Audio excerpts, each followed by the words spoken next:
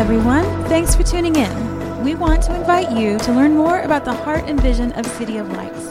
So check out our website at cityoflights.church and find us on Facebook, Instagram, and Twitter at City Lights Indy. Thanks for listening. We hope you enjoy today's message.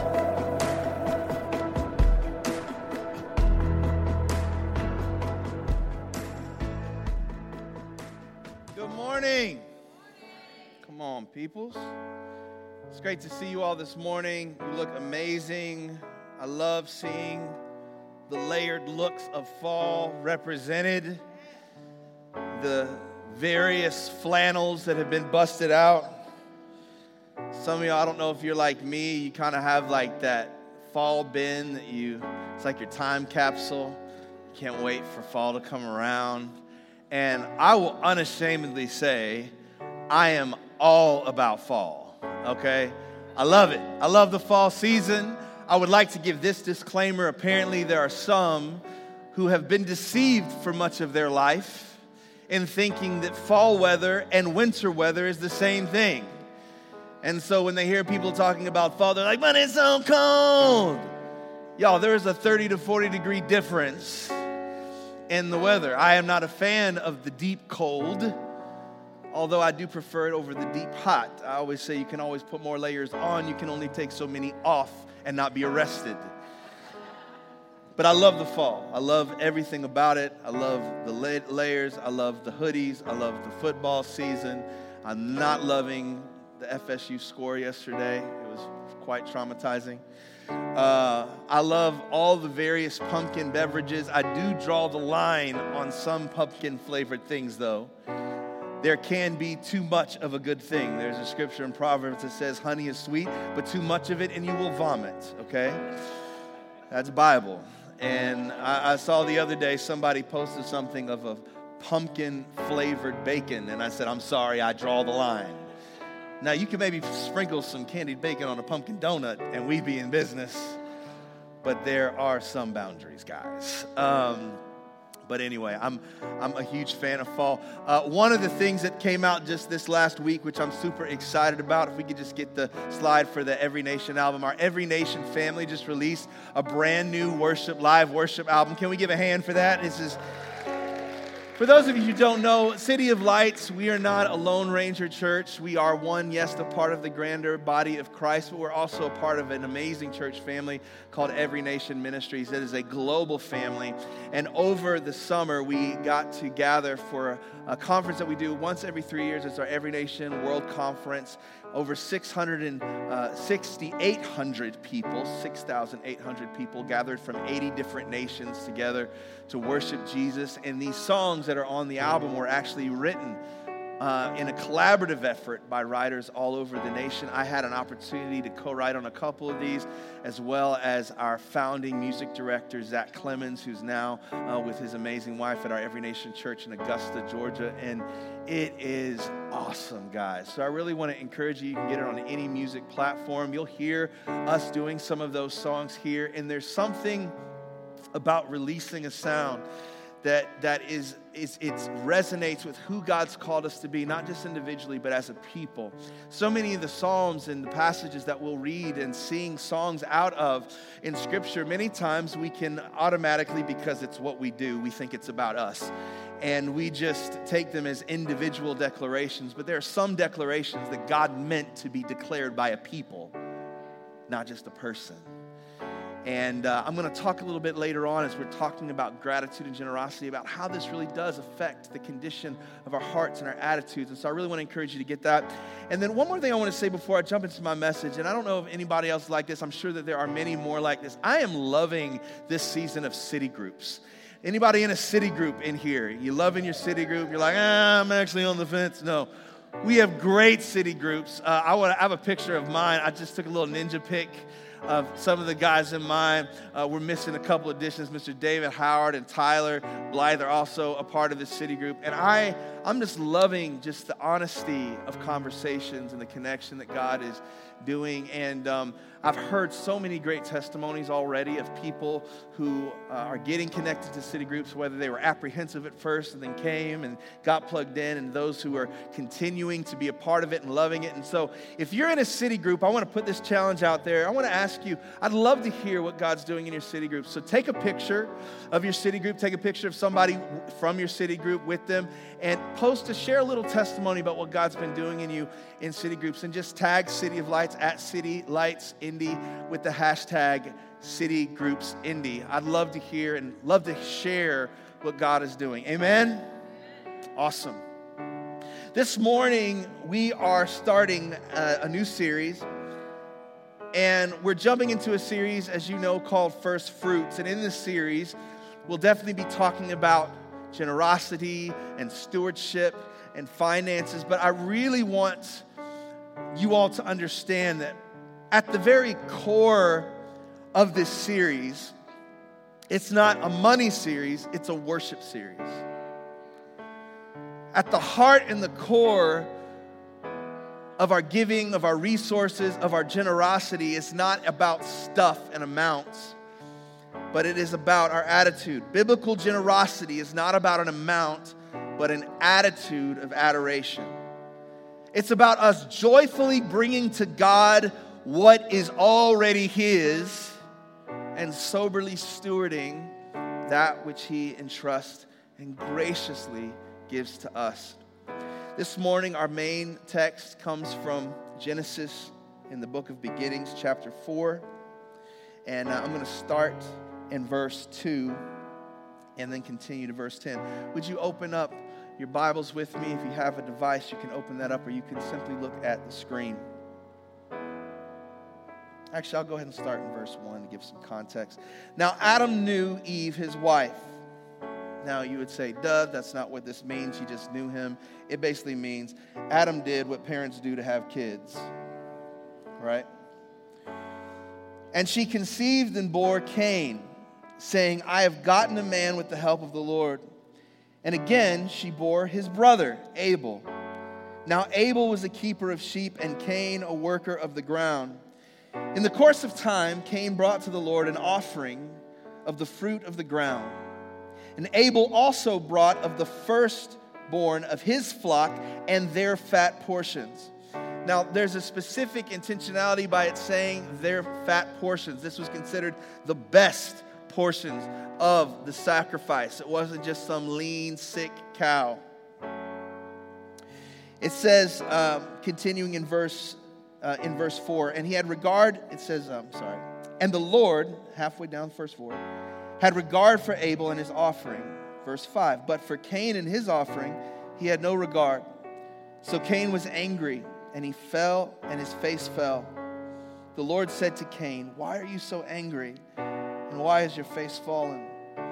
If you do well, will you not be accepted? And if you do not do well, sin is crouching at the door. Its desire is for you, but you must rule over it. So Cain spoke to Abel, his brother. Another translation said that Cain called his brother and said, go to the field with me. And when they were in the field, Cain rose up against his brother Abel, and he killed him. Then the Lord said to Cain, where is Abel, your brother? He said, I don't know. Am I my brother's keeper? And the Lord said, what have you done? The voice of your brother's blood is crying to me from the ground. Let's pray. Heavenly Father, I ask this morning, Lord, that you would help us to put down our defenses, and that you would trip all of the alarms that would try to set off when we talk about things that actually are close to our heart. Lord, I'm asking, oh great merciful God, that you would let this not just be another message that we hear and it goes in one ear, if it even does go through our ear, and goes out the other. But Lord, help us to be renewed and transformed. Lord, help us to embrace your heart of generosity and see you for who you are. In Jesus' name, amen. Now, it's interesting when we talk about the concept of generosity. Thank you, Caleb. And anytime that you talk about money, a lot of times, it's funny how sometimes the things that you need to talk about most and the things that we need God and the gospel to deal with in the areas of the idols of our hearts the most, we tend to shrink back from or freak out of or not receive the most when it comes to church stuff. That's why, unfortunately, the church doesn't talk nearly enough, in my opinion, at times, historically, at least in modern times, I will say that. I feel like at times the most taboo topics like sex and money and identity, we tend to shy away from because people get offended, they leave, they move on, and they keep walking in bondage to their idols. Go figure. So I want to challenge us to really be able to hear and receive from the Lord because God actually wants you to grow. Y'all hear me? God wants you to grow. He wants you to grow in understanding. He wants you to grow in compassion. He wants you to grow in generosity. He wants you to grow in being able to know and experience and be a conduit of His love. And the funny thing is, it's such a trigger, it's such a scheme of the enemy to get us to be overly sensitive in this area, because in other areas, we will succumb to financial obligations and not even blink at it, right? Like, how many of you, even under, like, I often ask myself this: who was the first person who decided we had to give 20% tip when you eat food? And I like being generous. I like blessing people. I've worked in food service. Anybody worked in food service? You've waited tables. You've done it. You've had to struggle, right? You've had, and you know, I hate to say it, but there are certain restaurants that I've worked in where we would always get nervous when there was a Christian conference in town because they were cheap.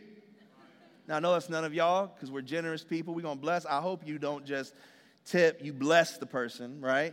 We want to walk in generosity. But I remember like getting so frustrated, especially when you start making a little bit of money and you got to pay for things yourself. Some of y'all heard me talk about on Father's Day when we went out to eat. And my son Isaiah, he's got this big thing where he doesn't want to order off the kids menu anymore because he's 12. He doesn't say he's 12. He says, "Dad, I'm a preteen." I'm like, you know what, Negro? A little African American. Do you have preteen money? That's what I ask him. That's why I asked him. So we went to the restaurant, and he's realizing that grown-up menus don't usually come with a cookie and a drink. And he goes, "Dad, I mean, does that come with a drink, or do you have to get that separate?" I was like, "I don't know. Do you have drink money?" Like, it's like, "Dad, I really wanted this side. It doesn't come with it." I was like, "I don't know. Do you have side money?"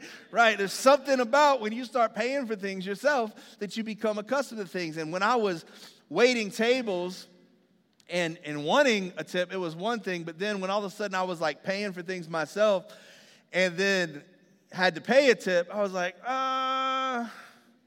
you start like evaluating things where you're like, I mean, they only filled my water once.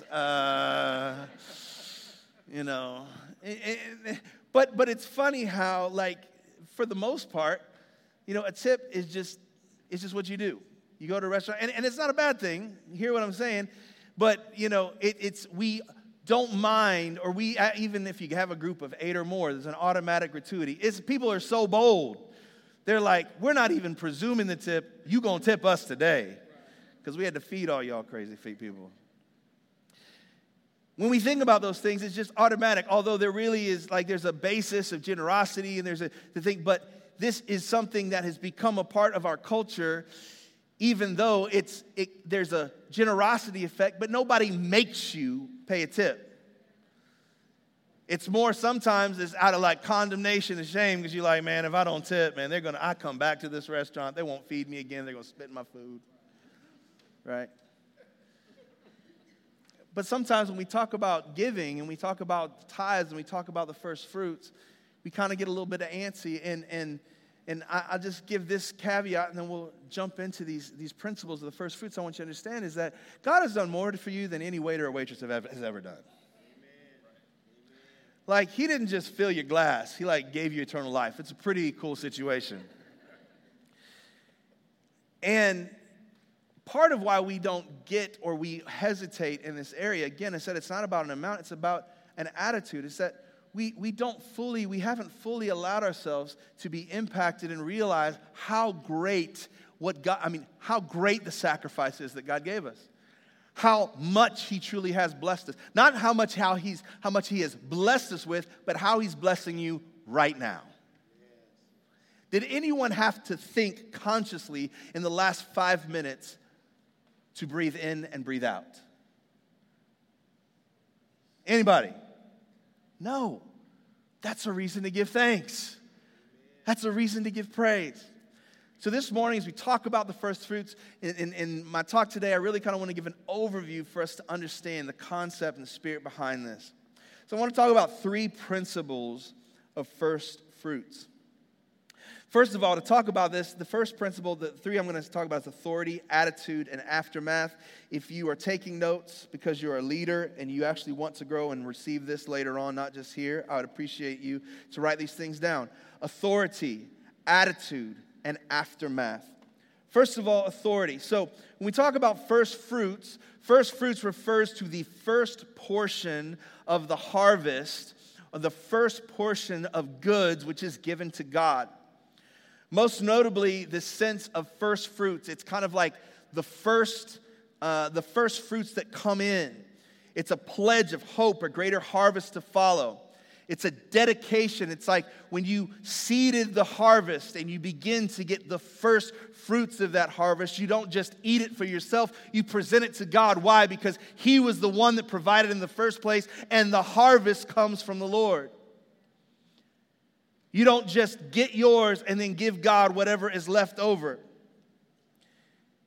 We also see this connection of first fruits connected to the firstborn, whether it was human or whether it was beast, that the firstborn was considered God's special possession. We see this demonstrated in Exodus. We see this throughout. There's this specific blessing that comes to the firstborn. There's this blessing and set apartness, a consecrated aspect to the first.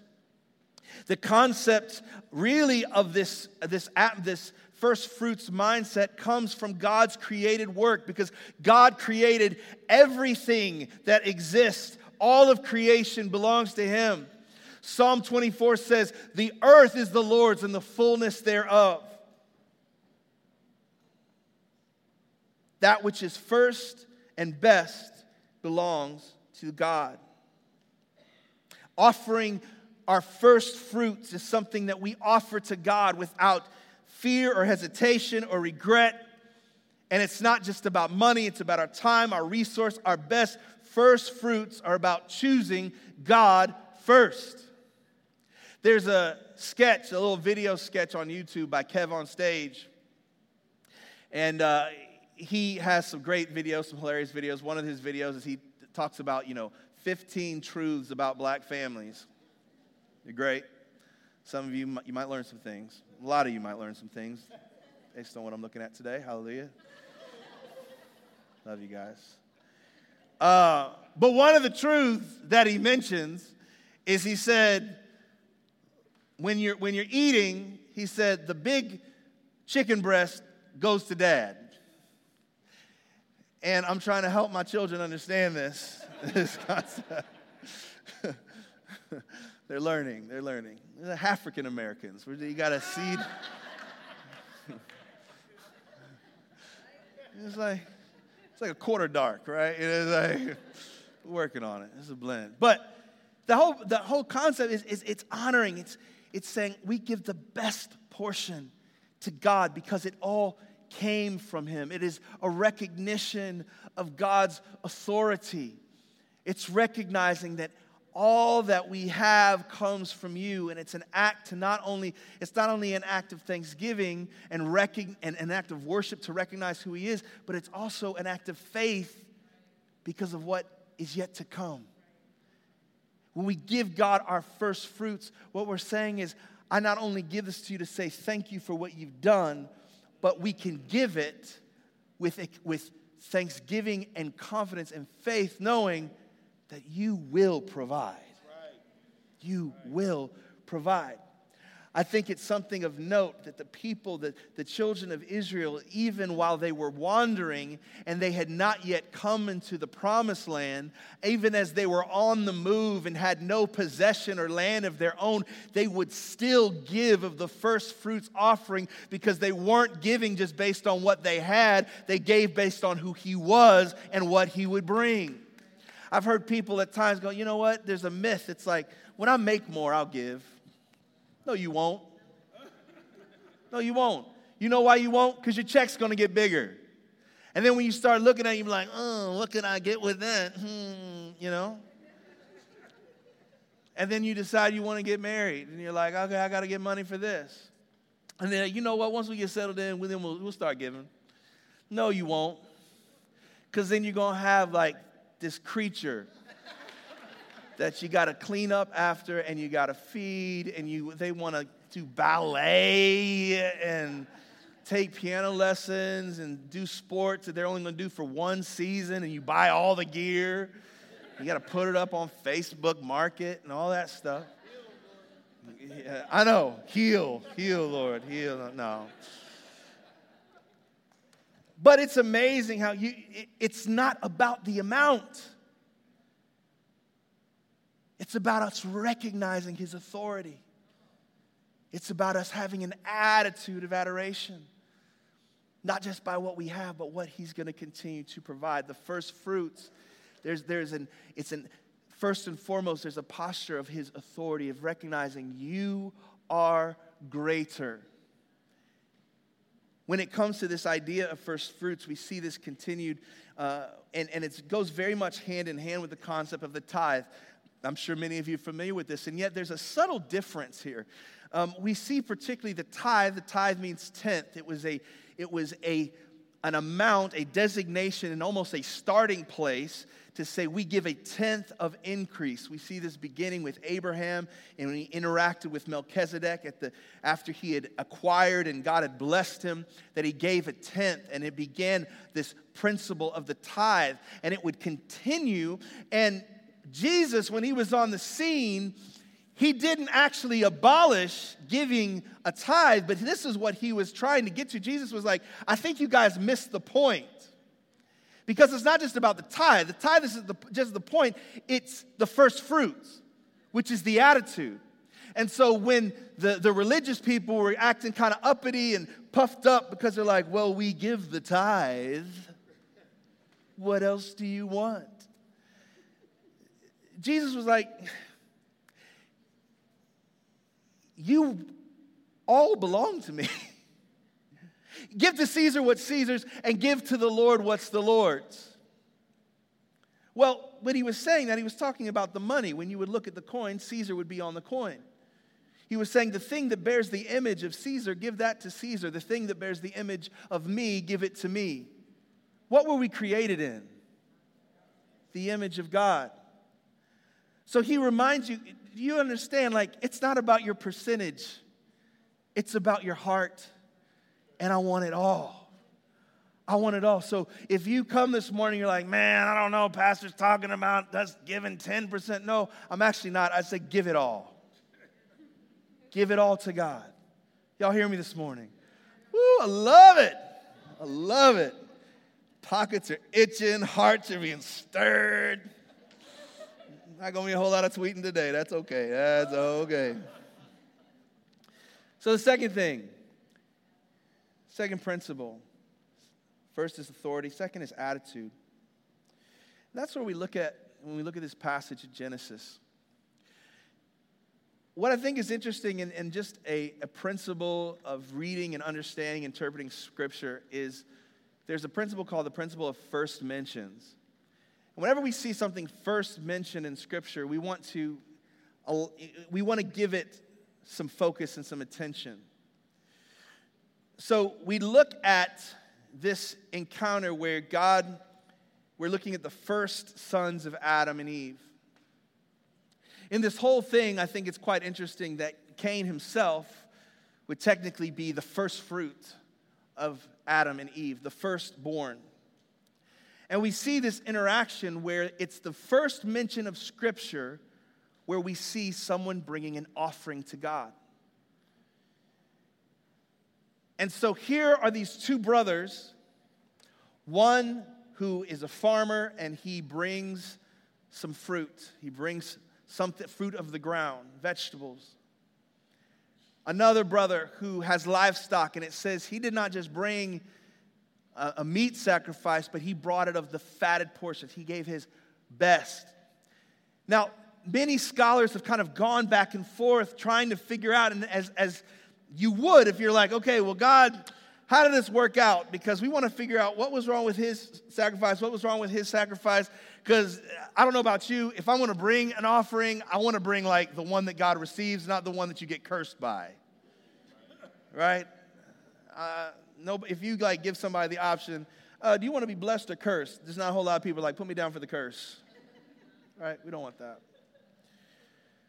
And so scholars have kind of gone back and forth trying to figure out what was it. Some would say that maybe it was because Cain's offering was not, it wasn't of flesh and blood. It wasn't an animal sacrifice. And so perhaps because it wasn't a blood sacrifice, then it actually didn't count. It wasn't what God wanted. But then when you look at even the word, this was more of an offering, or it's connected more to the Hebrew word for gift than actual sacrifice. This wasn't an atonement kind of sacrifice that you would see continued in Old Testament for the forgiveness of sin. This was an offering. It was a gift. And so that doesn't really, you won't necessarily find a whole lot of basis for that in the text. Some would say, well, maybe it was actually the condition of the sacrifice. Maybe Cain, the reason his sacrifice was rejected was because it was like ugly fruit. It was just like the old nasty brown spotted bananas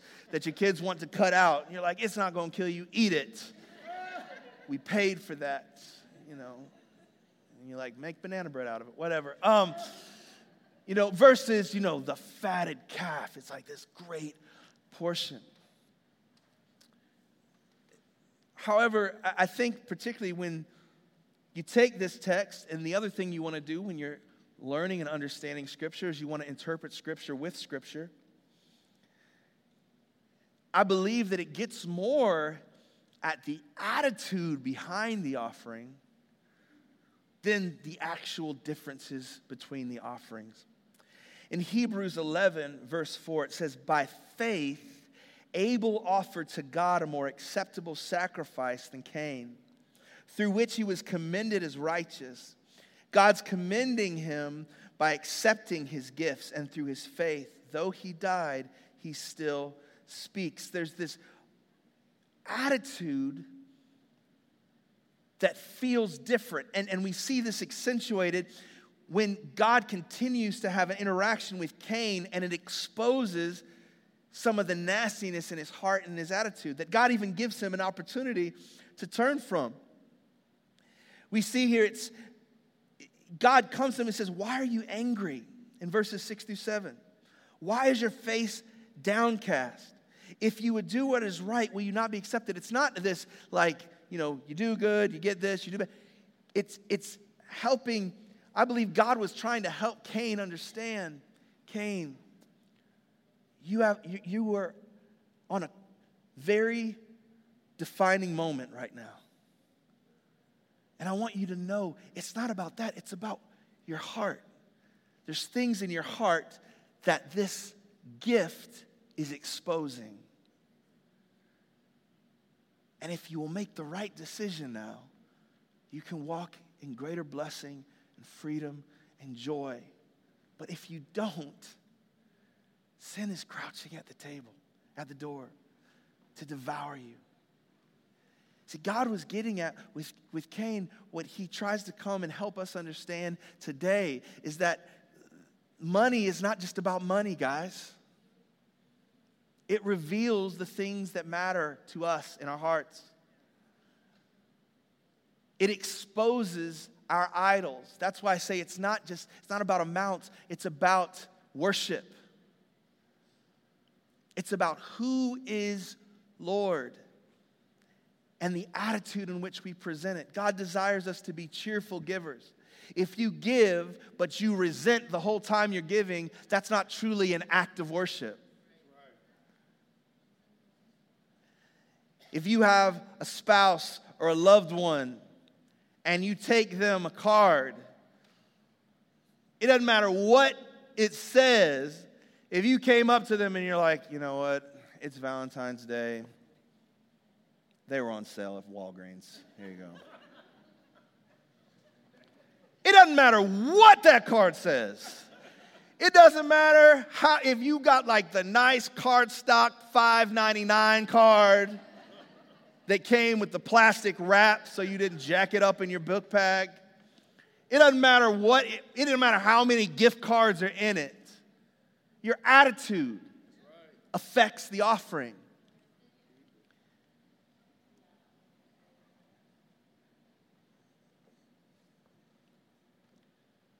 One of the things when I think about the attitude is it says a lot about our perspective of whom we're giving it to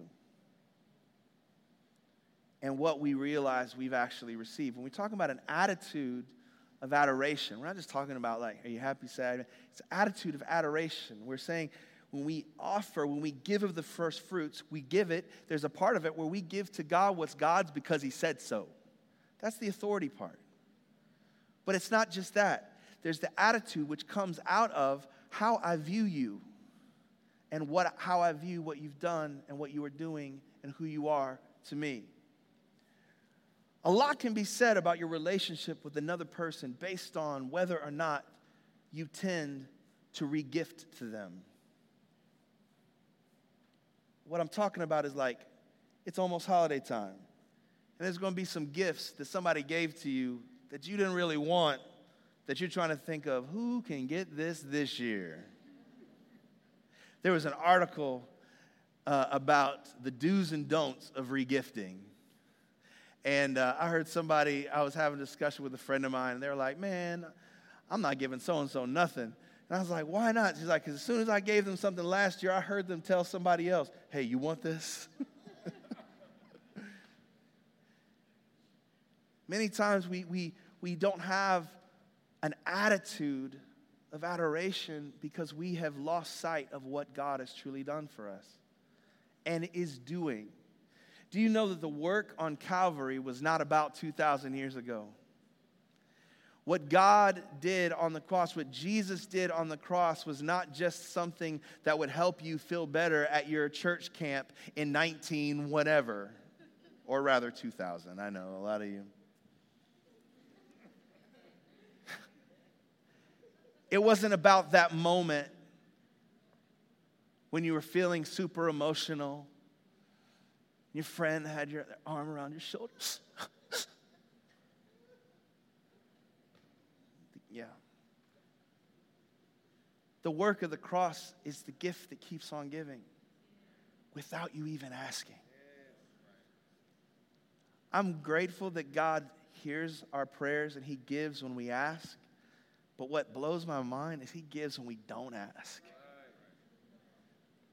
He gives when actually people don't just not ask, they actually are cursing Him. And yet He says, I know that you don't want me right now, but I'm still going to love on you today. I'm still going to give you breath because I want to give you time to say yes. I'm still going to love your babies. I'm still going to lead you into a place of fruitfulness and love and mercy, even though you're trying really, really hard to take yourself out. I'm going to bless you whether you want it or not. We forget, though, one of the ways that we can remind ourselves and realign this attitude of admiration and adoration is worship. And I don't just mean here for 20 or 25 minutes. I mean actually building a lifestyle and a discipline of worship in our lives. Again, I said this is not a money message. This is a worship message.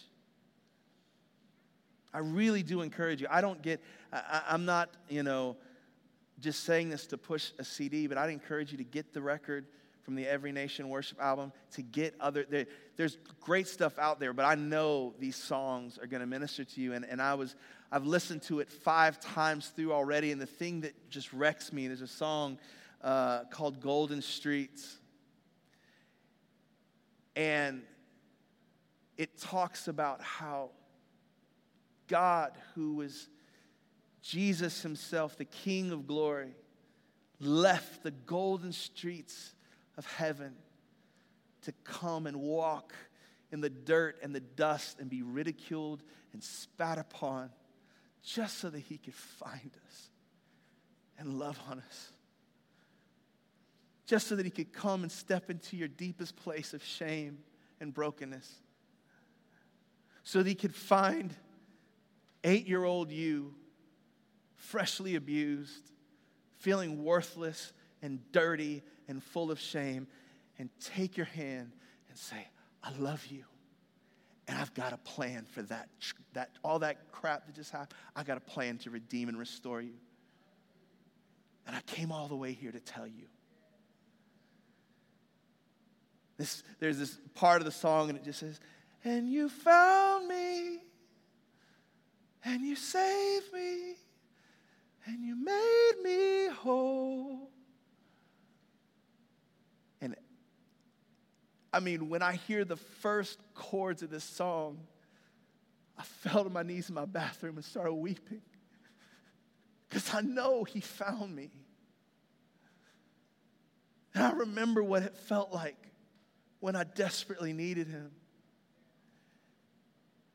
And while I was trying to figure out, Lord, how am I going to keep my eyes from looking swollen for the rest of the day? I tell you what I wasn't wondering is how much I'm going to sing and worship and give him. Because I just want to give it all.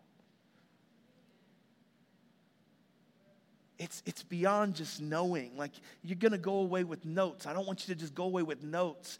It's about having a revelation of how awesome and how much he loves you.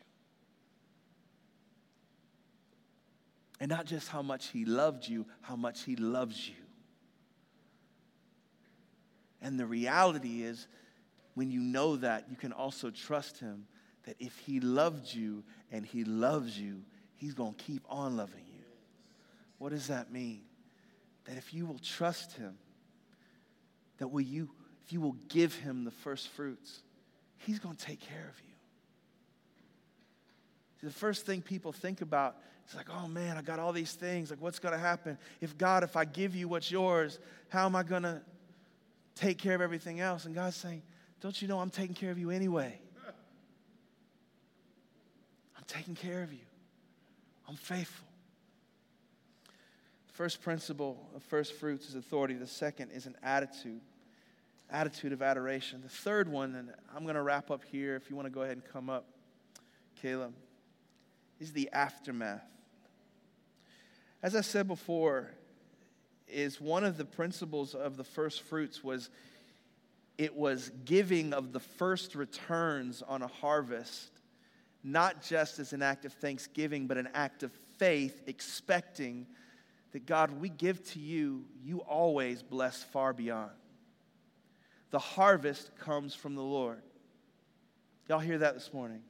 Just say that real quick. Say, the harvest, it comes from the Lord. Say it again. Say, the harvest, it comes from the Lord. Whatever we bring to God, whatever offering that we present to the Lord with faith, he always does exponentially more than we would ever fathom. I've never, as I've walked in this for a long time, and I don't say it to boast myself, I was like Monica. Like when I came to church, If my grandmother was sitting next to me, I knew that I was going to get two things from her. One, I was going to get a Werther's Original or an Hour Later. And two, she was going to give me something to give in the offering. Because she was seeding in the principle, don't come to the house of God without an offering, not just your song, but your resource. And she was trying to help me understand this. I also got a sweet tooth because of it, but that's a different story. But my whole point is, as I grew up, it wasn't, again, God provided for us, but it wasn't like we just had exorbitant resources and funds flowing out from everywhere. But I learned through seeing my parents faithfully give, even if we weren't sure where everything was going to come from. And then there was a discipline that was saying, God, when I give, I'm not just saying thank you, I'm saying I trust you. And time again, he just keeps showing up. A couple weeks ago, man, y'all, we got 5 kids. They eat things. And we have to have like a larger vehicle to transport them. Like, we've been Ubering and Yelping, Ubering long before anybody else. It's just our kids, and they don't tip well. And our van, it's needed some work, and I'm like, Lord, we need this thing to last us as long as it can. It's got 220,000 miles on it, but Lord, I'm praying for more. I need an increase, God. We need you to expand its mileage. But we had to put a lot of money into it. And it was like back to back. There was 3 weeks in a row where we had to be at the dealership trying to work something out. And I'm driving on my way to a pastor's gathering in Nashville. And we had taken it in. We thought it was just going to be a minor thing, and then come to find out that there was another repair that was going to cost around $800. That's not like exactly what you're looking for, right? And I'll be honest with you guys. I had just a very raw moment where I'm driving this car, and I just started tearing up. I'm like, God, I'm trusting you, and I do trust you. Lord, I'm overwhelmed right now. Because I know, like, there's that bill, but then I know that there's this other bill. and there's other things. And, Lord, we just, gosh, it's one of those, like, when you're saying I trust you while the tears are coming.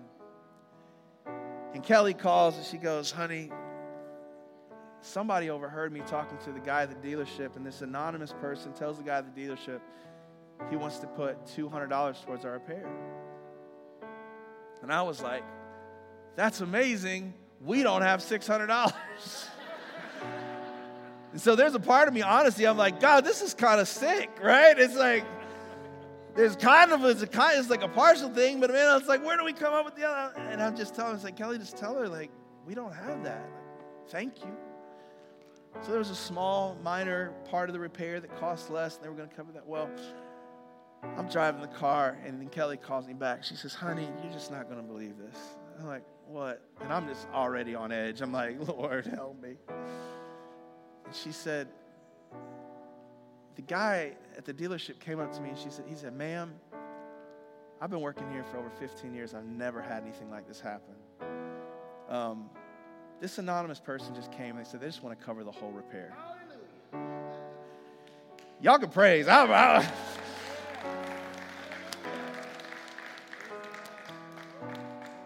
And I was a crying mess in my car.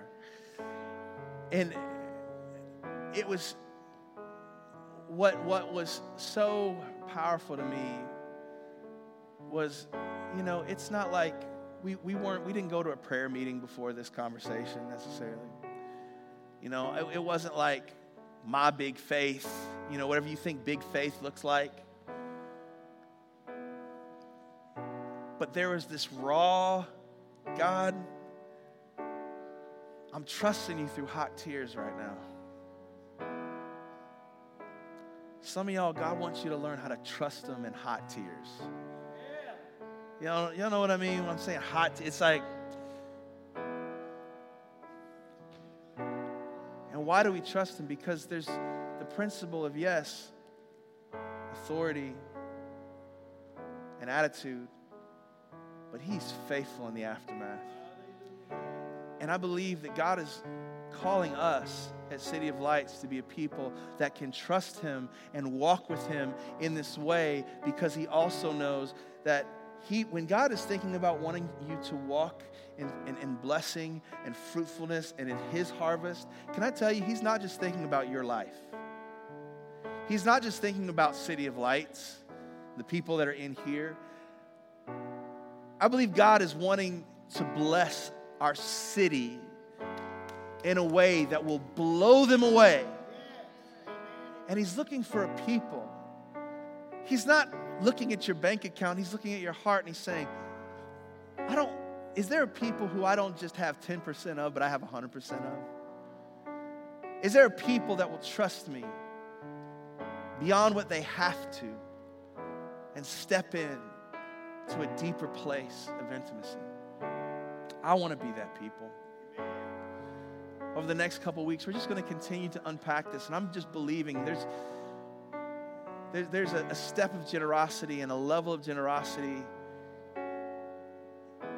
and I will say a capacity of worship that I believe God is calling us as a people to rise up to, because he wants to use us to be a blessing to this city like never before, to impact and love and to care and to demonstrate his adoration, his love for us.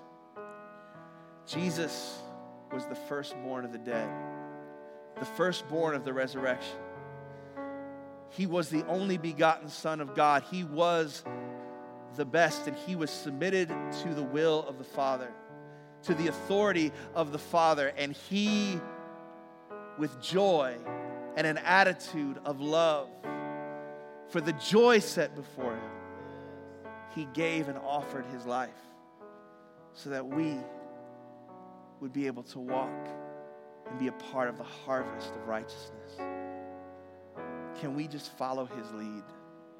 Let's pray. Heavenly Father, I thank you for these, your people.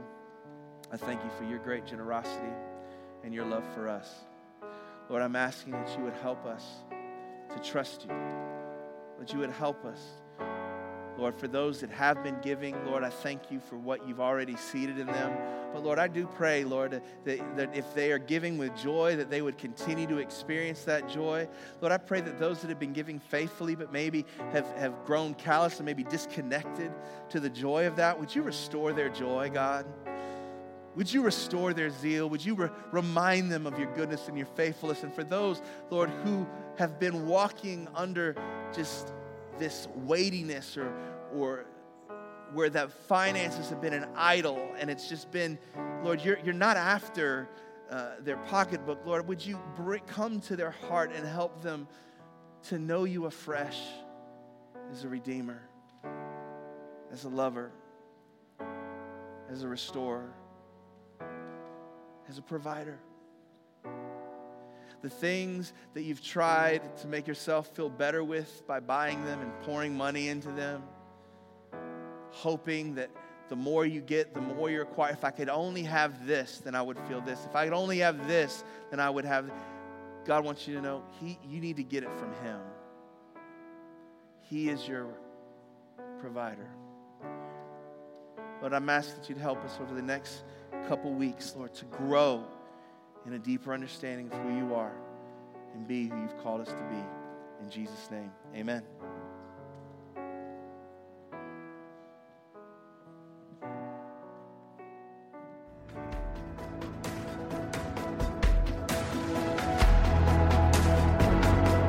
Thanks again for joining us. Don't forget, you can find us online at cityoflights.church and connect with us on Facebook, Twitter, and Instagram.